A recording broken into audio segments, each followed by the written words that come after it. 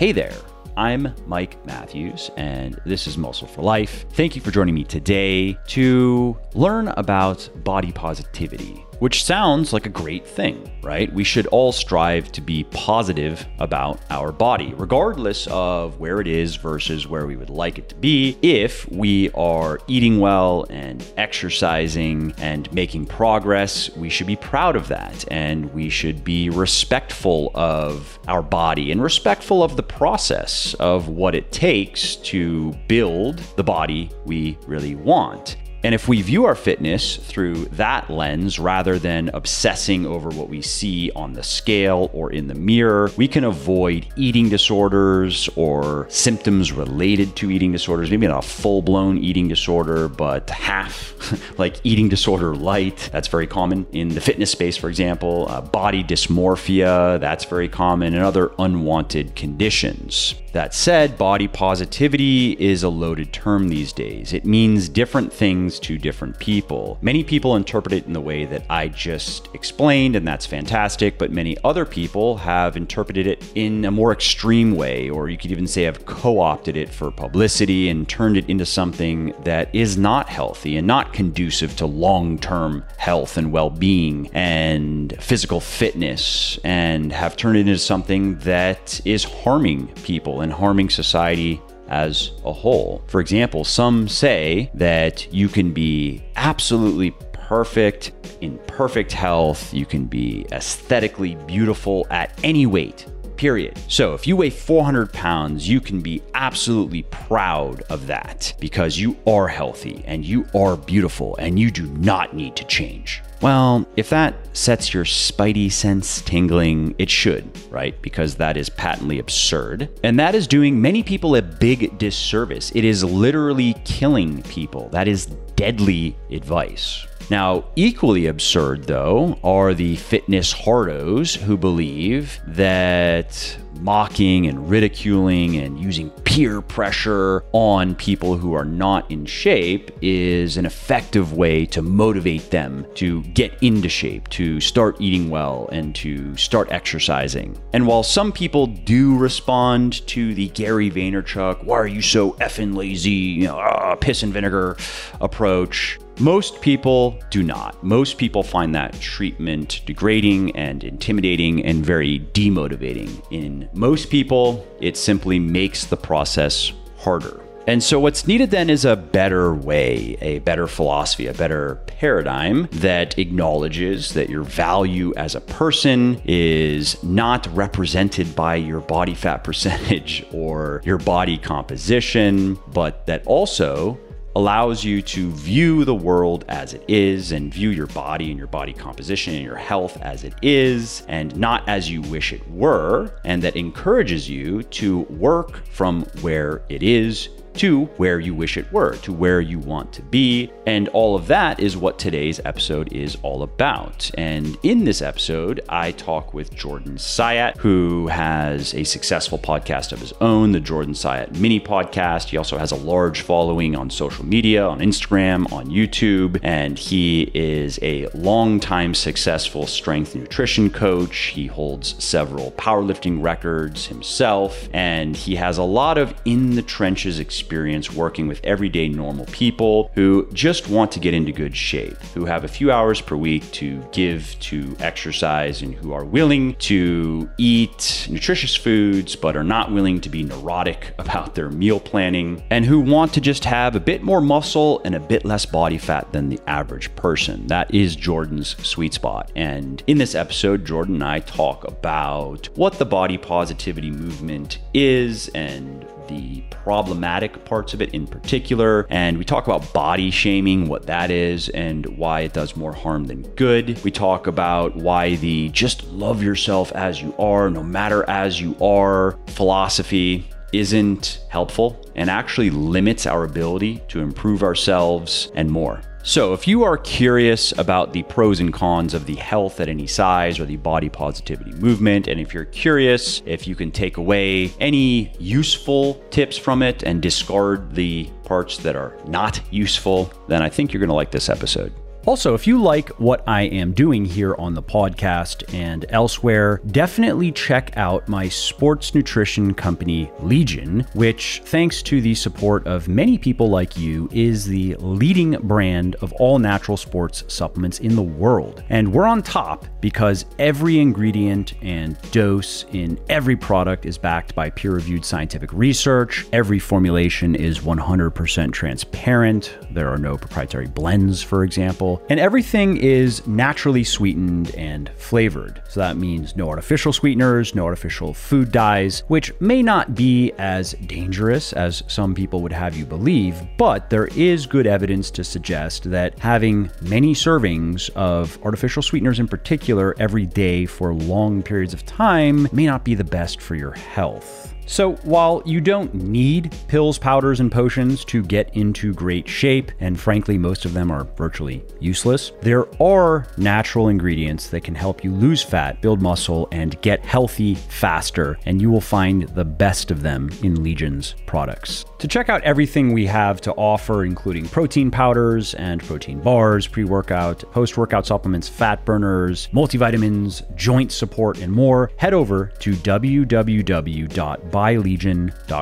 BUYlegion.com. And just to show how much I appreciate my podcast peeps, use the coupon code MFL at checkout and you will save 20% on your entire first order. So again, if you appreciate my work and if you want to see more of it, and if you also want all natural, evidence-based supplements that work, please do consider supporting Legion so I can keep doing what I love, like producing more podcasts like this.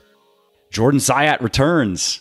What's up, man? How are you? I'm good. Thanks, man. Thanks for taking the time to do this. I appreciate it. It's my pleasure, man. I'm always very honored when you ask me to come on. So thank you. Absolutely. Yeah. I was going back through guests that I've had in the past. Who do I want to bring back on? And your name stood out to me. So here we are. Awesome, man. Thank you. Yeah. So we're here to talk about body positivity, healthy at any size. I believe there may even be a new buzzword that is not coming to mind right now, a new acronym that I saw. And I wanted to get your thoughts on this and kind of go back and forth with you and give the listeners, I think, some good perspective on what makes sense in this ongoing discussion or debate and what doesn't make sense. What's productive, what's not productive, what's useful, what's not useful. Because I don't know about you, and I'm curious to hear. That's why I invited you on the show to talk about it. But I think there are two sides to this. I think there are certain elements of this movement, so to speak, that make a lot of sense and that I agree with. And then there are elements that don't make sense to me and that I don't agree with and that I think can be encouraging people to do things that are unhealthy. And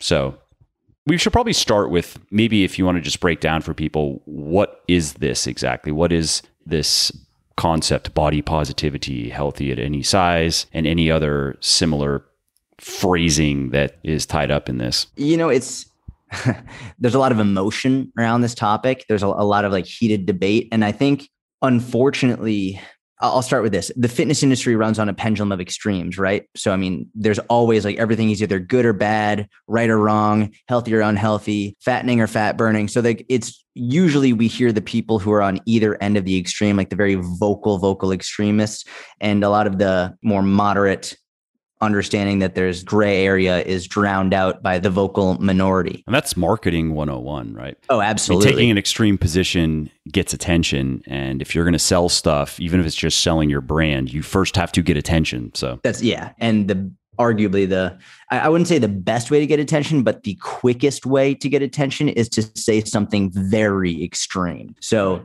it's not the best because I think long-term it dilutes your brand. It dilutes people from trusting you. So I think the best way is more what you and I do, more moderate approach, but it's not the best way to get people's attention very quickly.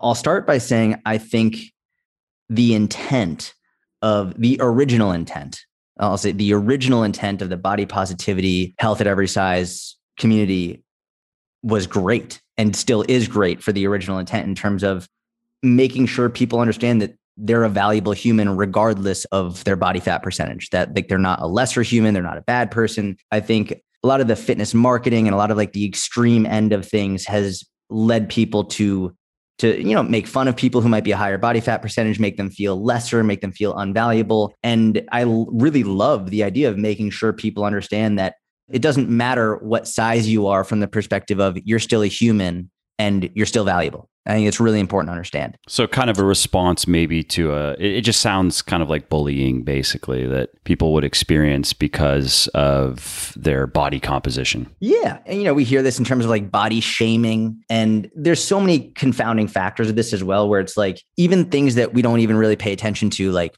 Instagram, for example, photoshopping pictures, like changing things to make it seem like your body looks a different way. Fitness influencers only posting pictures of them at their leanest when they're on stage in a physique show, not showing them in their off season. These are all things that contribute to this, I think, an overall negative body image that people have of themselves because they're comparing themselves to people who are only showing one aspect and not the all-encompassing what their life is really like. So I really think that the body positivity community, the health at every size community, the original intent of making sure people don't feel like they're just a piece of shit. If we look at the research, for example, we look at the research around actually getting people to make changes in their life, to eat healthier, to become more active, it's overwhelmingly clear that shaming people and making them feel bad does more harm than good. There's a very small percentage of people that it actually does work for. And when you say shaming, what does that mean? Like specifically, what does that mean? Essentially being like, saying something like you're a fat piece of shit, right? Like you're gross, you're disgusting, like shaming people, like the idea that shaming people into like making them feel bad about how they are is going to all of a sudden make them be like, you know what, I need to make a change. I think that's a really old school mentality of using shame as a motivator. And again, outrageously small percentage of people actually do respond well to it, but the vast majority respond better to a more positive, more encouraging, essentially increasing their self-efficacy, increasing their belief in themselves, right? And if you look at research around behavior change and around what is a predictor of success, the better you can get someone to believe in themselves, the more likely they are to succeed. And that's not crazy. I think logically we all understand that. If someone doesn't believe in themselves, then why would they bother trying in the first place? If someone does believe in themselves, then they're actually more likely to do it and to keep trying even when things get tough. So I like the idea of stopping people from shaming other people, making them feel terrible about themselves. The issue is what the extremists have taken these communities to and these ideas, and they've become ideologues around really extremist points of view, coming to the resolution that some of them say things like your weight does not matter, like your body fat does not matter, that you can be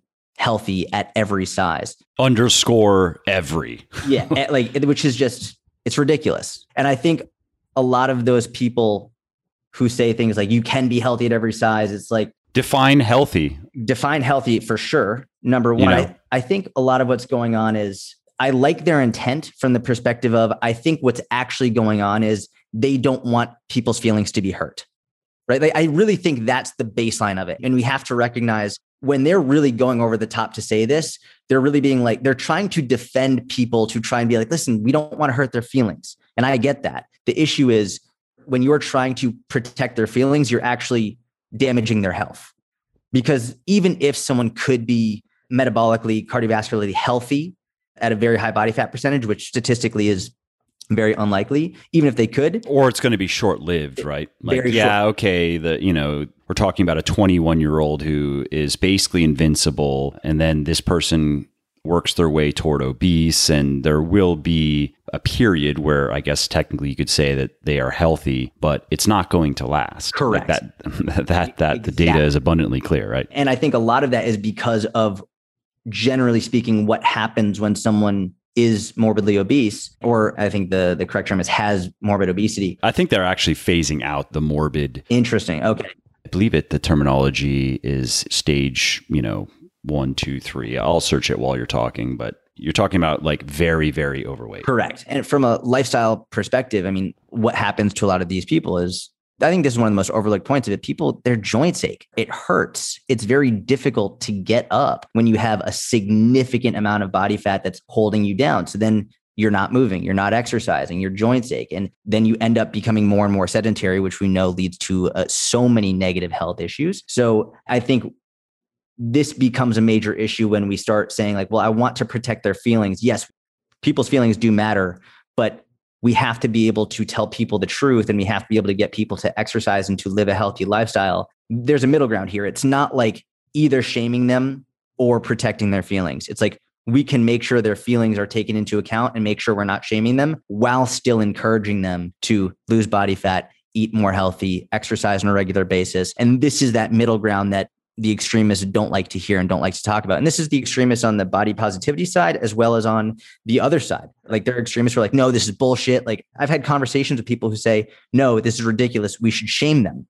And obviously like, that's ridiculous. If you take a logical scientific approach to it, we know that doesn't work. So this is where good coaching comes in and understanding, cool. So we have someone who doesn't believe in their ability to succeed. We have someone who's struggled with food their whole life, someone who isn't exercising and is significantly overweight. How do we actually get that person to adopt a healthier lifestyle? Well, it's not going to be through shaming them, but it's also not going to be lying to them in order to protect their feelings. Correct. Yeah. And both of us, the majority of our work is just trying to educate people and teach them how their metabolism works and how body composition works and how to improve body composition and how to do it in a way that is mostly pleasant. Of course, restricting calories is never always pleasant, but you can do it in a way that is, where you're not dealing with too much in the way of hunger or cravings, and it's very doable. And you can find a training regimen that isn't too grueling and that you can really make into a lifestyle. But to your point, all of that needs to be based on the facts as we know them and reality as we understand it, not as I guess you could say reality as it is. I mean, we're always correct. Yeah. We're always investigating reality and learning more about it, but there are certain things like energy balance that it's just that is a settled science, so to speak. That's a non-negotiable. There is no getting around that. And it's important for people to understand that and to deal with reality as it is, not as they wish it were. The other thing that I'll say about, I would say specifically the body positivity movement, again, really liking their original intent. But something that I've seen extremists do that I'm not a fan of is I'm not a fan of just telling people, just love yourself as you are. It's never made sense to me. And this doesn't go for just people who might have a lot of body fat. I mean, this goes for everybody. Just saying, just love yourself as you are. There are a number of issues with this, not least of which being, what if you don't love yourself? Right? Like you wouldn't just tell someone who's suffering with depression to say, you should just really stop being depressed. Just like yourself as you are, just love yourself. When you just tell someone you should just love yourself, but they don't, you're creating a major issue. Now they feel like something's wrong with them because they don't love themselves. Or they can't bring themselves to like conjure up this love. Yeah. And if you're telling people you're perfect as you are, but number one, no one's perfect. And number two is if you just keep reinforcing this, well, you're perfect, you're essentially saying you can't get any better. And what I think realistically, if we're looking at this is sort of philosophy and also psychology, one of the things that clearly shows what makes people happier in their life is a purpose in order to improve and to get better. So if you're just saying you're perfect as you are, just love yourself as you are, you're taking away the possibility of improvement. Like one of the things I always tell my clients and just people, family members in my life, it's like, listen, you're great. You're a great person, but you can also be better. And I say that to myself as well. I think when you give someone listen, I love you and you're great and you can also improve, there's something there that gets people excited. Well, how can I get better? What can I do to improve? And I think part of that pursuit in life is something that leads to happiness. It creates purpose. It gives you something to strive for. If you're perfect as you are now, what do you have to do? And there's also something to be said for standards. Something I wanted to ask your thoughts on. And what are your standards? And I would say that, I have very high standards in many areas of my life, but I do strive to live up to them myself. I really try not to be a hypocrite. And so naturally, I view other people, I view the world through that same lens. But to your point of like, if somebody is objectively reviewing their circumstances, let's say that they were able to do it in a kind of detached, unemotional way, outside looking in, and let's say that they're very overweight, they are unhealthy, at least their doctor says that no, like we actually have some issues, so they're not doing so well on that front, and maybe they're not doing so well on the relationship love front, and maybe their finances aren't so hot, and they're not making progress in their career in the way that they want to. And not that all that would stem from obesity, but let's just say that's kind of the situation. Almost like disingenuous, because to say like, no, I'm perfect. Everything is perfect the way it is. I'm just going to love my life and try to accept everything as it is right now, because it's almost and this is something, again, where I do apply this to myself, that if we're talking about love or admiration or respect, certainly with other people, I think people need to earn that. I think people, they deserve to be treated with kindness, unless they're clearly doing something that warrants a different response. But so I'm not talking like about, people should be, I think, given the benefit of the doubt, and they should be, maybe it's like the old golden rule, we should generally strive to treat others the way we want to be treated. But if we're talking about now love, admiration, respect, that needs to be earned. And I think that applies to us individually as well, ourselves. Like, and again, I've thought about this myself, that it sounds funny because I'm not this kind of person, but love myself. I mean, it sounds, I don't know, that's not the wording I would use. It's just not me. But let's say I have respect for myself. I can say that without laughing. That passes the giggle test. But I also, I could say that, I've worked to earn that. And that might sound a bit odd, but that's just kind of how I'm wired. And that's really comes from me living up to what I believe are fairly high standards. But to your point, I'm always looking to get better. And I mean, I even go as far as there are certain people who I'll go to them and ask, do they have just like, because sometimes you don't know what you don't know, and you have blind spots. Okay, you looking at me, my situation, what I'm doing, the goals I'm working toward, how I'm progressing toward them.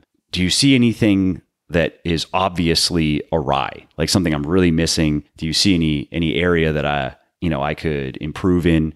And I'm very interested. And that's one of the reasons why I'm always reading the next book, and just I'm always looking for the next thing, that maybe it's one of those unknown unknowns where I just don't know what I don't know. So I'm always looking for, how do I break through that next level? And again, to your point, that is a major motivator. That's a lot of what I do in my day-to-day life, is really driven by that underlying process, is just finding, how do I make things better in my life? How do I increase my sphere of influence? How do I have a bigger impact? How do I make a bigger difference in other people's lives and the people who are, immediately in my vicinity? And then kind of reaching out maybe through my work is how I'm able to impact a lot of other people. And all of that, though, does come down to holding high standards. And so when I see in some of these catalogs, for example, for athleisure wear that come in the mail, and there are very, very obese, like very big people as models, I feel like that's probably harmful, just in terms of maintaining standards. Just as though, like, take Victoria's Secret, where for a long time they had these starved out models. I think that also is probably harmful. And some of these women now that I've seen in some of these catalogs, I think it's actually a good thing that I think that you have women who they are in shape, but they look like real women, and that does actually reflect health. But what are your thoughts on this point of like the standards for beauty, the standards for health, and is it important to maintain those and to not promote something that is objectively unhealthy and objectively not beautiful to most people? There is a subjective element there, but most people would not look at a very obese person and say, oh, that's beautiful. We need to carve a statue of that. You know what I mean? Yeah. So there's a lot of heated debate around this topic. I've seen both sides. Personally, I've given this a lot of thought, and I think a lot of it depends on how the company is depicting it. So for example, personally, I have no issue with seeing like a mannequin or in a magazine that is like, it has a lot of body fat. And candidly, I like it from the perspective of thinking about someone who may have a lot of body fat, looking at that and saying, and being encouraged. Yeah. And that's what I really like that, because again, going back, so much of my philosophy and my coaching methodology is based around self-efficacy, increasing people's ability to believe in themselves. And I think a lot of people who might not have gotten started yet with fitness, they look at the models, they look at the mannequins, they look at everything. In their mind, they're like, I'm never going to look like that. And even someone who might be more realistic, it's hard for them to imagine them ever getting to that point. And it's even hard for them to imagine just getting into exercise clothes, period, just getting into the gym, period, never mind losing 100 pounds. So I really do like the idea of putting people and showing people who are a significantly higher body fat percentage, or have a significantly higher body fat percentage in those clothes, because I do think that it will get some people who have been self-conscious who haven't been motivated to say like, you know what, like that person's on the cover of that magazine doing it. And that person is also exercising. That person is sweating. Like that person is working. They're working to be better. Sort of like the same thing when I see someone in the gym who has a very high body fat percentage. Like I know a lot of people, they would make fun of that person. I'm like, fuck yeah, let's go. Like, I love seeing you in here. For me, it's the same thing. And I think, unfortunately, there hasn't been that like, hey, we're going to take someone who has a high body fat percentage and put them on the front of a magazine. Now, if that magazine has just that person there in that clothing and is saying like, this is healthy, that's a different issue. And if they're perpetuating saying like your body fat level doesn't matter, well, now we have a separate issue.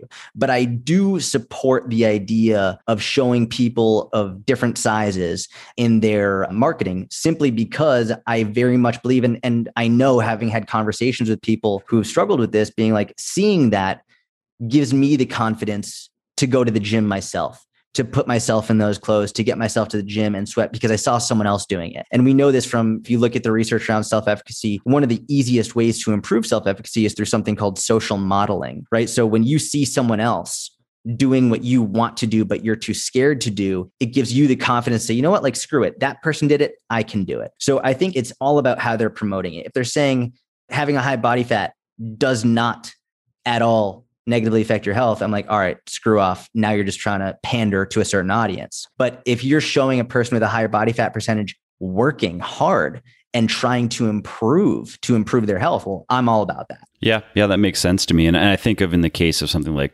Victoria's Secret, where they're just selling sex appeal, that, again, I understand for a long time they were showing women that some of them were very attractive. Some of them, even for my taste, were a bit skinny. They looked like almost malnourished, because they probably were. And there were some extreme kind of regimens these girls would go through to look that way. So I understand that is also, I don't think, if we look at standards of beauty, and especially with probably younger girls who grow up thinking that that's how you have to look, and then because they don't look like that naturally, and living healthily, being active, eating well, they're not on the other end of the spectrum. They're not very overweight, but then they feel like they are inadequate, similar to what you had mentioned on Instagram, or if you go scrolling around, and what you don't understand is that half the pictures are photoshopped. And in the case of men, a lot of the guys are on drugs. And if we're talking about guys comparing themselves, but even in the case of women, where they're probably more impacted by that kind of stuff, just because there definitely is more pressure. And it could be a social thing. It may even be a biological thing, but there's certainly more pressure for women to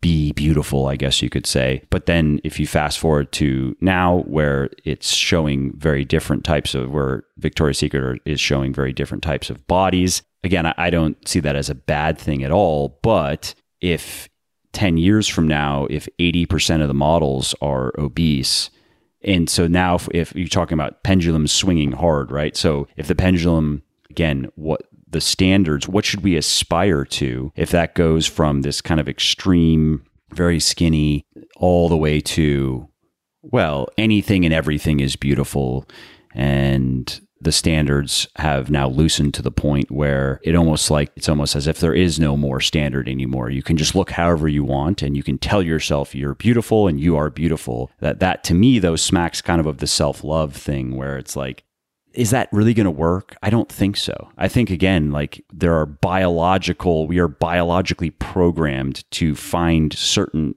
aspects of the body and certain looks attractive. And no matter how we may try to do mental gymnastics to change that, it's just not going to work. It's probably easier to just be in good shape and take care of your body and just naturally be able to think, maybe not beautiful, again, that's not the word I would use, but for myself, but to go, hey, I take care of myself and I don't look bad. There we go. Like that's enough for me personally. You know what I mean? I completely understand what you're saying. I think for me, I've never been good at like the marketing, advertising side. Like I've been coaching since I was 14. Like it's just my default thought process is, how do I get more people to take care of their body, to feel comfortable enough to go into the gym, to feel confident enough to actually like start working out, whether it's at home, wherever it is. And so what I am happy to see is that I've noticed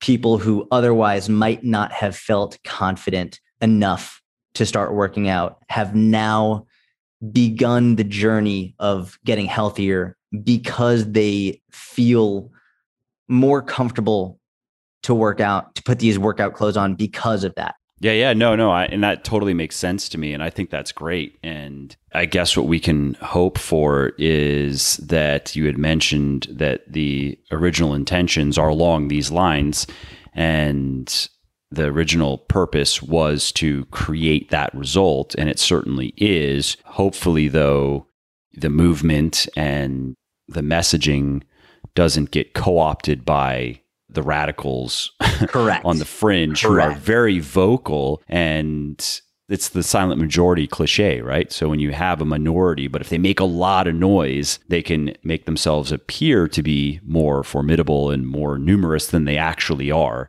And a lot of people who are in the middle, who are not worked up about it, they just don't realize how many people there are like them who are thinking, something's off about this, but who am I to speak up? But you have a lot of people though that don't realize that collectively they could squash the unproductive screeching and kind of stick to the good kernel of actual useful information and really push that forward. Yeah, absolutely.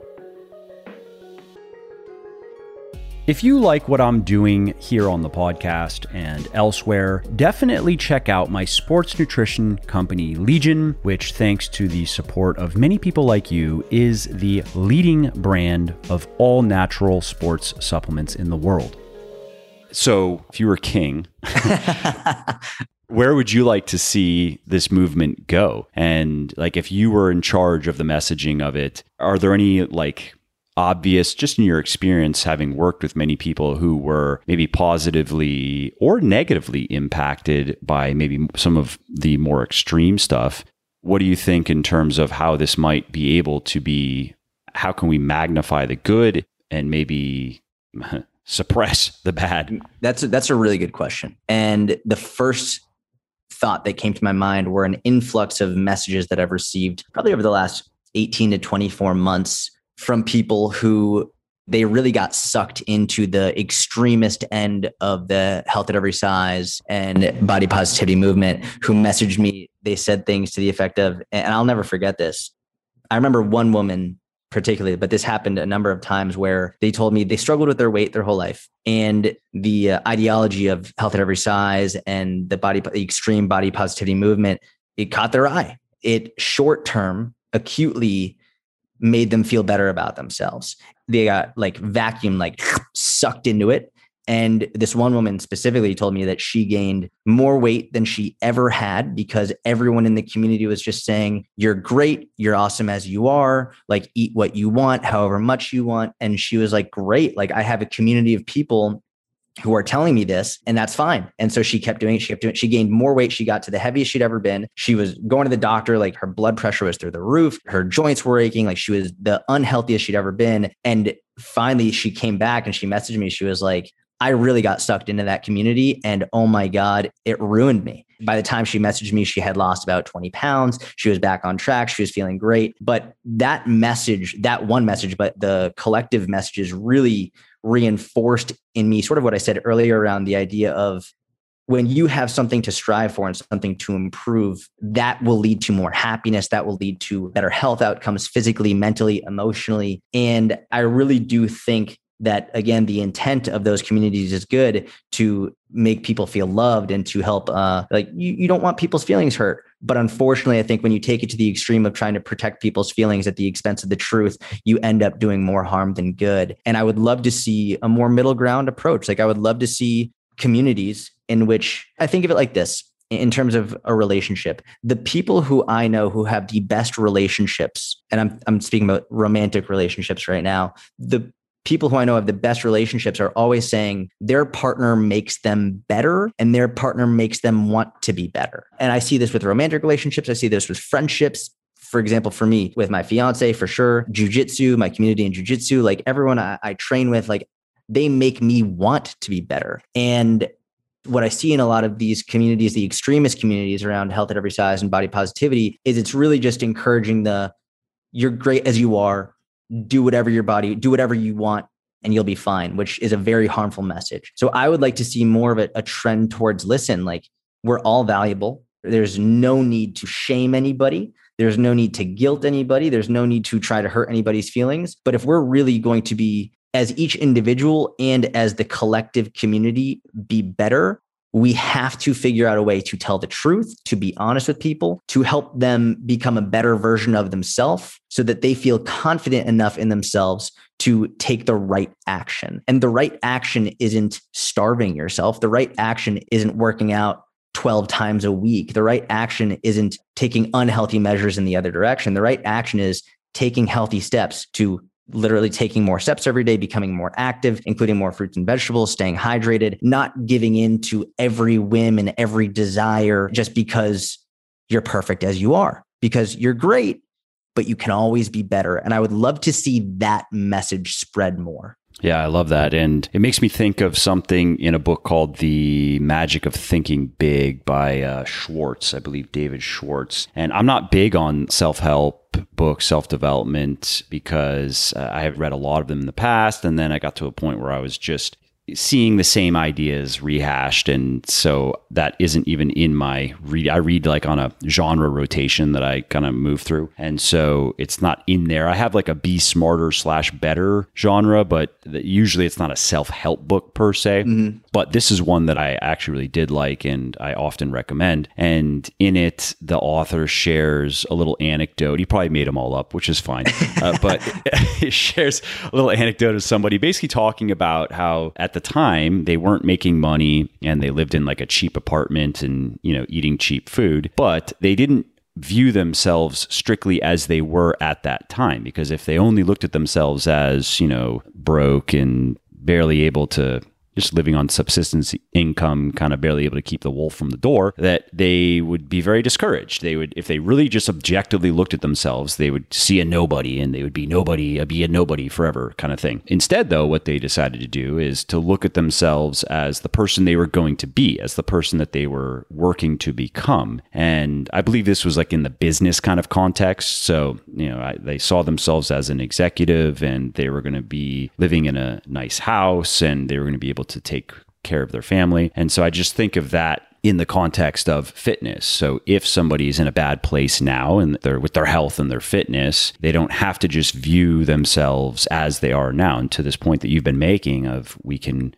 change, we can make progress. And that's really where happiness comes from, right? Is I think most of it just comes from making meaningful progress towards significant goals that are tied to meaningful purposes, but being able to envision, okay, here's the person that I can be, here's the person that I can become, and then working toward that. That's always been useful for me, at least. There's no question. And there's a tremendous amount of research showing that when you feel like you have a purpose, you're happier. And this transfers to the workplace as well. One of arguably the greatest determinant of happiness in the workplace is feeling like your job has purpose and also being able to see the purpose, like the end result of your job, right? So if we look at people in the workplace who, generally speaking, their job is like plugging in data, right? They plug in data to a spreadsheet. A lot of the time, these people will have a low level of happiness in the workplace because maybe they work in a really big company and they don't see the effect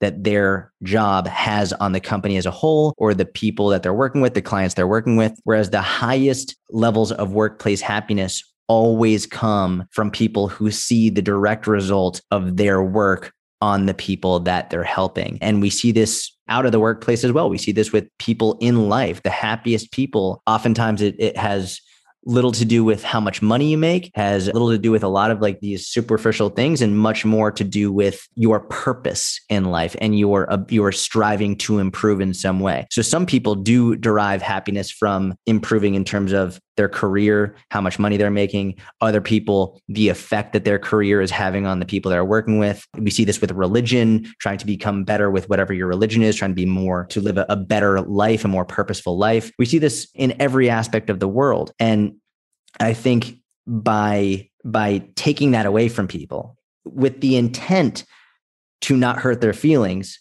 we end up oftentimes taking away their not ability, but we take away a reason to strive to be better. And when you take that away, you unknowingly take away a lot of potential happiness and purpose that they could have. And if they are operating in that way in regards to their health and fitness, it is inevitably going to spill over into other areas of their life. Absolutely. There's just no way that if I think of the person you had spoken about or reached out to you about how unproductive it was to buy fully into the radical health at every size people, then again, if somebody is caught up in that, just because of how close our physical health is to our identity. And I think that'd be another discussion, but I think it's healthy and productive to not over-identify you with just your body. And it's certainly not the shape of your body, but the proximity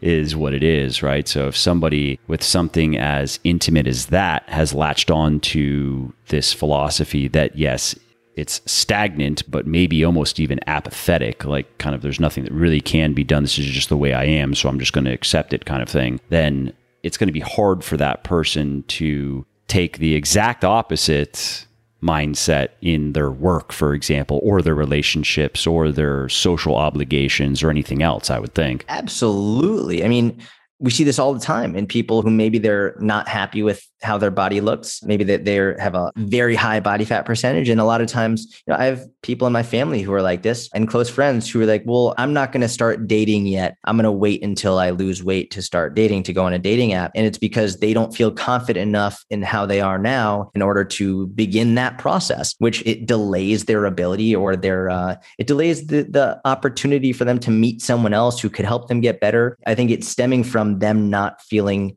confident enough in who they are because of the way they currently are. So yeah, we see this all the time. It'll affect their ability to get the confidence to go to the gym, to get the confidence to go apply for a job, to get the confidence to ask someone out on a date. I mean, it seeps into every aspect of your life. What I've found interesting about this is a lot of this stems from like the process of getting and being healthy. It's difficult, and it requires a lot of discipline. It requires a great deal of doing things when you don't want to do them. And what that really boils down to, when you think about it, is making a promise to yourself and keeping that promise. And this is one of the things that I find very interesting is when you make it a habit to keep a promise that you made to yourself, whether it's exercising regularly, hitting your calories regularly, whatever it is, when you make a promise and keep that promise, you become more confident in yourself. And that seeps into other aspects of your life in which you take more chances, more difficult chances. You take greater risks because you are becoming more confident. But when you make a promise to yourself, maybe you want to exercise more, eat better, whatever it is, and you break that promise, well, now you don't believe in yourself because you've broken promises to yourself. And if you think that doesn't seep into other aspects of your life, you're out of your mind. That's a rational response. If it were somebody else, it would be irrational for you to continue placing your trust in them if they continually break it or let you down. If they Absolutely. Don't keep up their end of one bargain after another, eventually you are going to conclude that this person is just too unreliable to deal with. And so if that person is you, then that's a tough place to be in. But I would think that, again, that's actually it's a rational response. And so the question is, how do you resolve it? Do you resolve it by trying to think the right thoughts No. You resolve it through action, Exactly. right? You resolve it through actually keeping promises like you're saying, even if we just start small. I mean, even if we're talking about diet, if it's maybe just eating a bit less non-nutritious calories, maybe making a little swap for some vegetables, like that's it. And if it's exercise, if it's just maybe a 20-minute walk once a day, like that's the promise that I can keep. Kind of the mini habits approach, that is how you build that bridge across the chasm that is, like you said, is claiming a lot of it actually unfortunately is claiming a lot of lives, but in a very literal sense, but it's claiming a lot of, I guess, lived experience. You could say, like, people are not living nearly as well as they could otherwise. Yeah. And in terms of those habits, you're saying starting small, it's so important.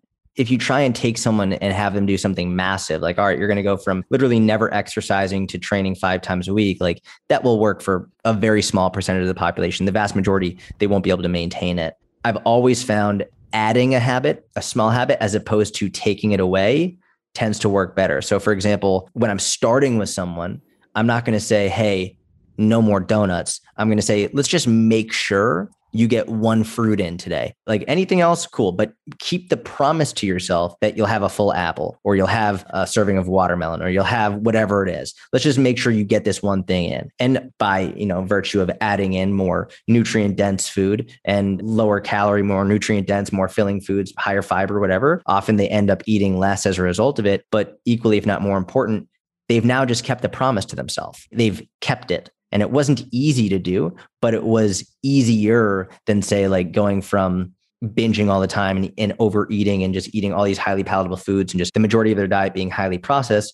Instead of just taking all of that away, just, hey, add this one thing in. Something I've done for a lot of people, especially during lockdown, is just having them get a certain number of steps, not even just a step count, but saying like, hey, if you have staircase in your house, just make sure you walk up that staircase 5 total times today or 10 total times today. And we've progressively increased that volume over the course of people being locked down in their homes. So people who might have started off with 3 total times walking up their steps ended now like 50 times throughout the day. They're walking up and down their steps, getting a lot of steps in. They feel more confident. Their cardio is up. Their endurance is up. Their confidence in themselves is up. When before 3 times in a day was very overwhelming, now 50 times in a day is like they're crushing it. And they feel great. And now they're like, when this is over and gyms are open, I'm going to go because I feel confident in myself. It's just those, like you said, just those small steps to keep a promise to yourself that can really make a huge difference. I like that a lot. And that's some good advice for anybody who needs to hear it regarding lockdowns, depending on where you're at. Like I'm in Florida right now, and I got to say, it's nice that how laid back everybody is here. It's nice. So depending on where you're at, right? So if you're still in a very locked down, or you don't have a gym to go to, or you're just not able to live your life the way that you normally would, I think that's some great advice.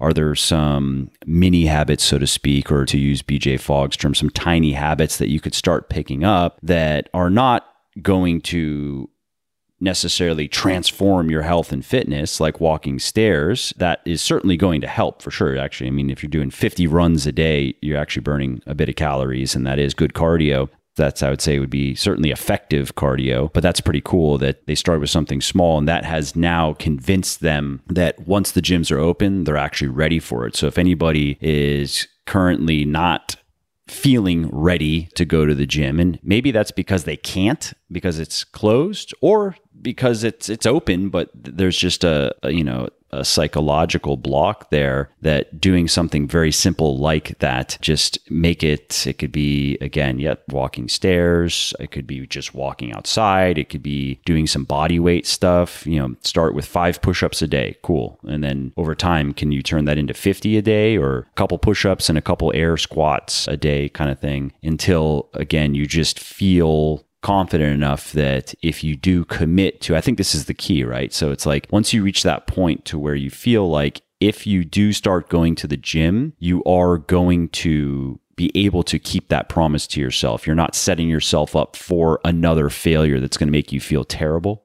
Correct. Yeah, that's exactly right. And we see this all the time. Like if you've ever coached people in person, like I see this all the time with people. They come in, and sometimes I would be coaching someone in person, it'd be their first introductory session. And I could tell by their body language, by how they spoke, by how they moved, like they were anxious and they were very nervous to be there. So instead of me working out with them in the middle of the gym floor in front of everybody, I'd take them to a corner. I'd take them to one corner, like downstairs, and I'd bring a couple dumbbells and it would just be a workout in the corner. So like very few, if anybody, could see. And over time, the more confident they got in themselves, they were like, hey, could we go try like that machine, or could go to the squat rack or whatever it is. I didn't do it the first time we worked out, and not the second or the third. Usually maybe it took a month, 2 months, 3 months to get to that point. But the more you do something and the more confident you get, then the more risks you're willing to take. It seems like it should be common knowledge to me. It seems like we should understand that the more you get comfortable taking a risk, then the better you'll get at taking risks and the more confident you'll be in yourself to struggle with the consequences, right? Like even if you take a risk and you fail, well, at least you took the risk. At least you tried, and you see the worst case scenario. Like you go to the squat rack and then who knows, like maybe, like we set the pins up so you're safe, but maybe who knows, maybe you fall over the first time you squat and it makes a big loud clang and people look and maybe you get red in the face and you feel embarrassed, but you're like, cool. So that was it. Like that was the worst case scenario. So then you get back and you keep going, I see this with the scale. Like there's been such a huge demonization of the scale as this evil thing that you should never use because the scale, it's only a number. I'm like, that's right. It's only a number. So ideally, we should get to a point where you can weigh yourself and remember it's only a number and not smash it with a baseball bat because it's a number you don't like. If it's, like you say, only a number, then we should get used to being able to step on it, recognize it as a data point, and make that a habit without attaching so much emotion to it. Right. Just as income and savings and net worth, they're just numbers. Correct. But they can be useful if they are understood in the right context, right? Exactly. Yes, exactly. If you invest in the stock market and you see like a dip in the stocks one day, if you understand it, you're not going to freak out.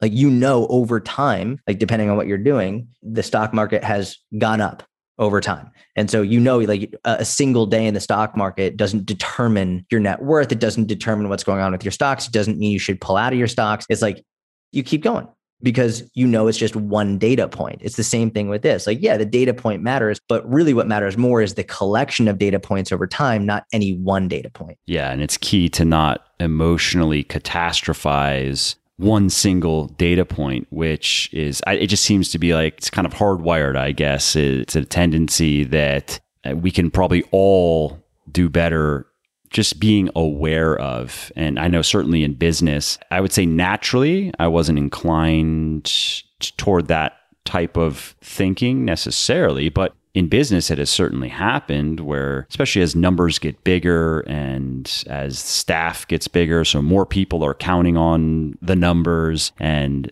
things can happen. And it's very easy to immediately envision this worst case scenario and get lost in like how bad it could be. But I believe actually, this might have been in Thinking Fast and Slow. I don't remember which book, but a kind of pop psychology book that I read where basically people, and this is all of us, we tend to overestimate the chances of certain bad things happening. Like the chances are actually very small, but we humans tend to, if we don't really look at it objectively, we'll tend to take those small chances of something going wrong and blow them up into, thinking that there's a 70% chance when it's like actually a 2% chance. And then on the flip side, we also can tend to overestimate chances of things going well as well. So that's something that I've had to, I guess, just learn to deal with in business. And it also helps, though, that prism, so to speak, or that lens is useful for fitness too, because the individual workout doesn't really matter that much in the scheme of things. The individual weigh-in doesn't matter that much in the scheme of things. Even a week doesn't matter that much, especially when we're looking at this as a lifestyle. So it is helpful to be able to take the bigger picture and understand that we don't have to be perfect with any of this. We just have to do the most important things kind of mostly right most of the time, right? And so long as we do that, we can get to our goals probably about as fast, maybe as 80% as quickly as perfect, which is really not even possible anyway. And it reminds me of speeding. I'm sure you've heard it's just the cliched anecdote against speeding, where it feels like you're getting there faster, but if you actually look at the numbers, by driving 10 to 15, even 20 miles over the speed limit, you won't actually get there that much faster. Instead of, instead of 30 minutes, it's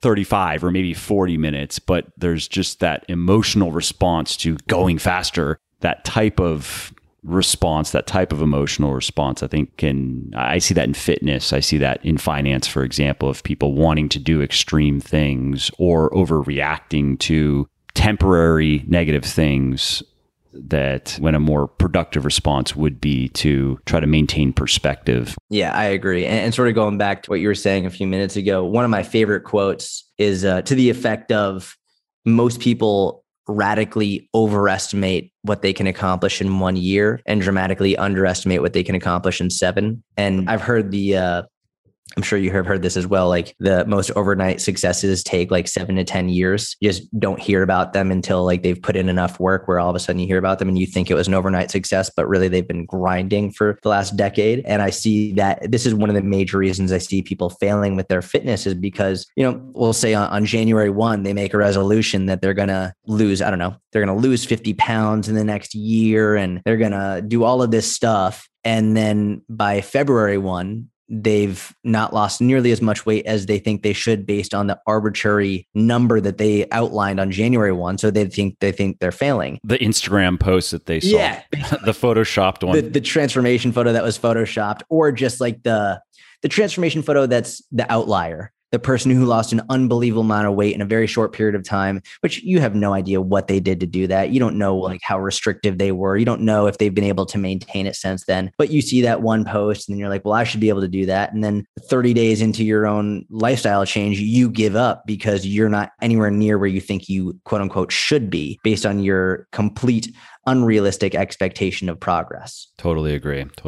Oh, we could probably keep going for hours, but I think we've done a good job. I mean, I'm happy with the discussion, and I appreciate you taking the time again to share your thoughts. I always enjoy listening to you talk about this stuff, because you have a lot of experience that I don't have, which is cool. I have the experience I have. I've worked with a lot of people virtually, but some of the more, I'd say, softer parts of coaching and some of the psychological stuff, it's fun to talk to somebody who has a lot of experience with that in particular. So thanks again for taking your time. Man, thank you for having me on. I always love these discussions. So thank you. Yeah. And let's just wrap up with where people can find you, find your work. If there's anything in particular you want people to know about. I mean, you mentioned, well, actually, no, that was before we went live, but you have, I believe it's your inner circle. I'm sure that people should, if they liked this discussion, they're going to like what you have going on there. So yeah, where can people check out your stuff? Yeah, I would say don't buy anything from me until you actually look at a lot of my free content. My podcast, the Jordan Syatt mini podcast, is where I'm spending a lot of time right now. So I'd love to get you on that so we could have another discussion on there. But that's definitely the main place to see me. Awesome. Yeah, I'd love to do it. You just let me know and we'll make it happen. Awesome, man. Thank you. This was a blast. I appreciate you. Absolutely. Same. All right, well, that's it for this episode. I hope you enjoyed it and found it interesting and helpful. And if you did, and you don't mind doing me a favor, please do leave a quick review on iTunes or wherever you're listening to me from, in whichever app you're listening to me in, because that not only convinces people that they should check out the show, it also increases search visibility, and thus it helps more people find their way to me and learn how to get fitter, leaner, stronger, healthier, and happier as well. And of course, if you want to be notified when the next episode goes live, then simply subscribe to the podcast and you won't miss out on any new stuff. And if you didn't like something about the show, please do shoot me an email at mike@muscleforlife.com, just muscle, F-O-R, life.com, and share your thoughts on how I can do this better. I read everything myself, and I'm always looking for constructive feedback, even if it is criticism.